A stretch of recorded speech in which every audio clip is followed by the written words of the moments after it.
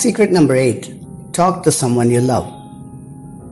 Many of us have a skewed idea of what success means. Often, we define it in terms of money earned, assets owned, or possessions that we buy. The owner of a $25 million company is deemed successful, even if he ruins his health and lacks a meaningful relationship with his family as a consequence of working so hard to achieve his success. That's sad, because in the overall view of life, we can't do with financial success alone. We also need success in our health and relationships. Success only makes sense if it's worth achieving. And many of us want to succeed for the people we love. So why is it that while we pursue success, we ignore those same people? All it takes is a few minutes every day to communicate with the special folks in our life.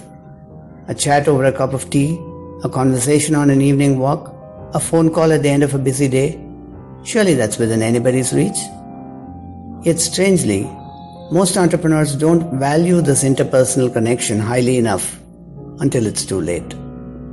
Only when relationships break down and bonds are strained to the breaking point do they wake up and realize how vital it is to their success. Be smarter. Avoid getting into this bind. Make it a point to talk every day to the people you love.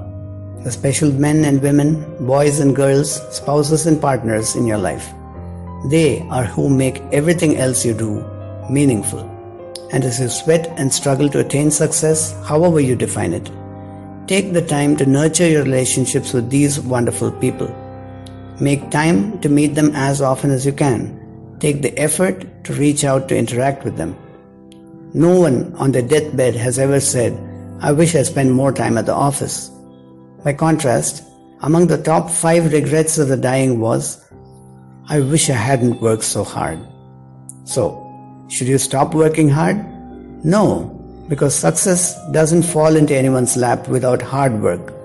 But take time out of your busy schedule to talk to the people you love. Do it every day. You'll never regret it.